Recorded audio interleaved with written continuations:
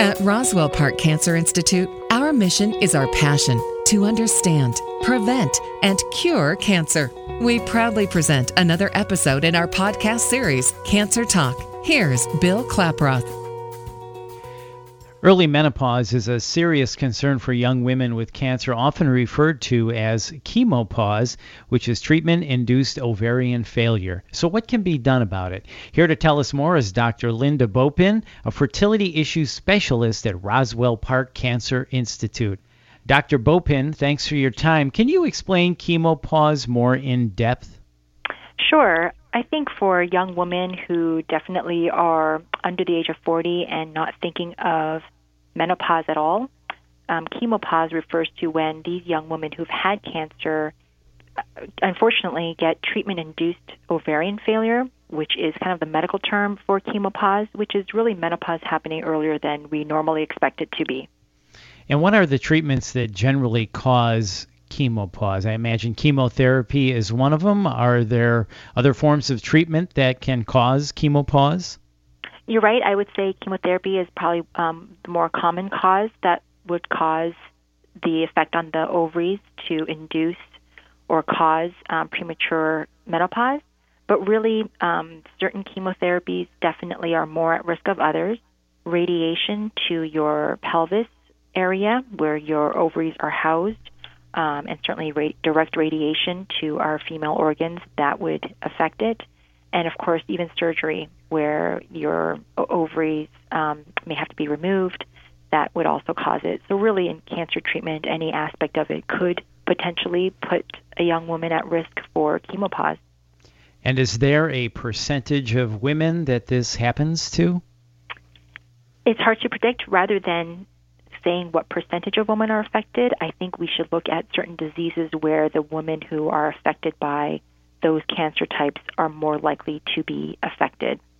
So, for instance, I think the population where they have gynecologic cancers, ovarian disease, cervical cancer, anything in the female reproductive organ area, because oftentimes they may require surgery and sometimes along with chemotherapy and occasionally radiation, I would say those women are definitely at high risk, certainly because those primary organs are involved.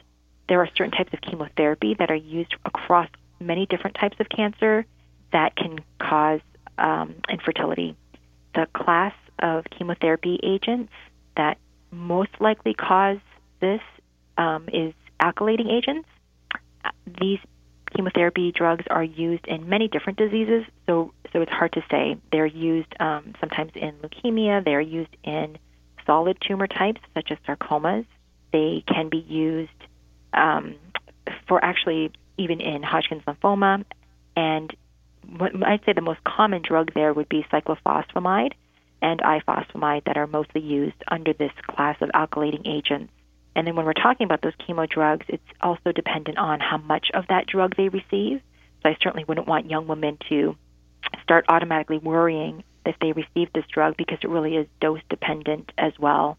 And this is where it's really important to have that discussion with your oncologist and your cancer treating team to kind of guide you with how much did I receive of this medication to put me at risk of chemopause. And so I think it's hard to say what percentage of women are affected, but more what diseases are we looking at that have a larger proportion of women who will be receiving these therapies that will put them at risk for this. The other one is the radiation that I didn't really talk about yet, but certainly young women who do need radiation to their abdomen, even if they're trying to avoid the pelvic area with the reproductive organs, radiation does have a scatter field, and we've gotten much more precise on our radiation field, and we do everything we can to avoid radiating areas that we do not want to have any radiation at all. But certainly that's something to, again, talk with your treating team to talk about whether their radiation plan has put them at risk for this at all. Well, that makes a lot of sense, and thanks for explaining those to us. So for a woman under 40 that does have cancer who wants to have children, as you said, it's a good idea to talk with your physician about the options. Can you change the treatment then to try to make sure chemopause doesn't happen? Well, that definitely becomes tricky. What we've learned over all these years for these different diseases is what the best treatment is that we can offer to cure that disease. And certainly, while we focus so much on curing the cancer, and we have come a long way, as well as needing a long ways to go in certain diseases, adjusting them for the risk of infertility is hard to do. I think what we need to mostly consider is counseling our young women about their risks beforehand, so that they know going into this what the risks are, what to expect afterwards, rather than finding all this out afterwards. While we do try to focus on what the symptoms are, and there are ways to alleviate those symptoms that come with Chemopause, another important aspect is if it really does impact their chances of having children, which is really what Chemopause does if you're going into early menopause. These women who could be in their 20s and 30s, they really need to consider what their family planning options are. So I do think we do focus on treatment, and we always want to give the best treatment to cure that disease, really help our young patients understand what their risks are that are related to treatment, especially how it pertains to their ability to have children. And then along with that, with Chemopause, what symptoms they may have because of this earlier onset of their ovaries not functioning as well. So is Chemopause permanent then? That's a very good question. It can be permanent for some, and it can also be temporary. So I'd say for a lot of people who are receiving chemotherapy, a lot of those regimens do kind of put a temporary pause on the reproductive organs because our hormones do get affected with chemotherapy, and it may be a temporary thing. And depending, again, on which therapy someone has received and at what doses, that may be permanent, or it could be temporary. And sometimes temporary is even up to 9 months to over 1 year of everything getting back to normal. Well, that's good to know. And what are the symptoms of treatment-induced menopause? I think they're very similar to menopause, and we'll go through them because I think a lot of young women aren't really thinking of them because they're not thinking that menopause is going to happen to them until they're in their 50s. So they're really, as we may have heard from other older women who've gone through this, hot flashes, night sweats. They have trouble sleeping. They certainly can have vaginal dryness or irritation, and this may come out to be more of a problem when they're trying to engage in sexual relations, as that may be very uncomfortable or even painful. They may have more irritability, as hormones do help with our emotions, so they may have mood swings. And so it really runs a big range of symptoms. So really, if they have this onset of these symptoms that they never really felt before, and it may not be on their radar, they really need to discuss that with someone. And they may actually be sensing that this may be just related to their chemotherapy, but certainly if it continues, that is something they should really be able to bring up with their cancer doctor. And is there a way to manage the symptoms if a woman is in Chemopause?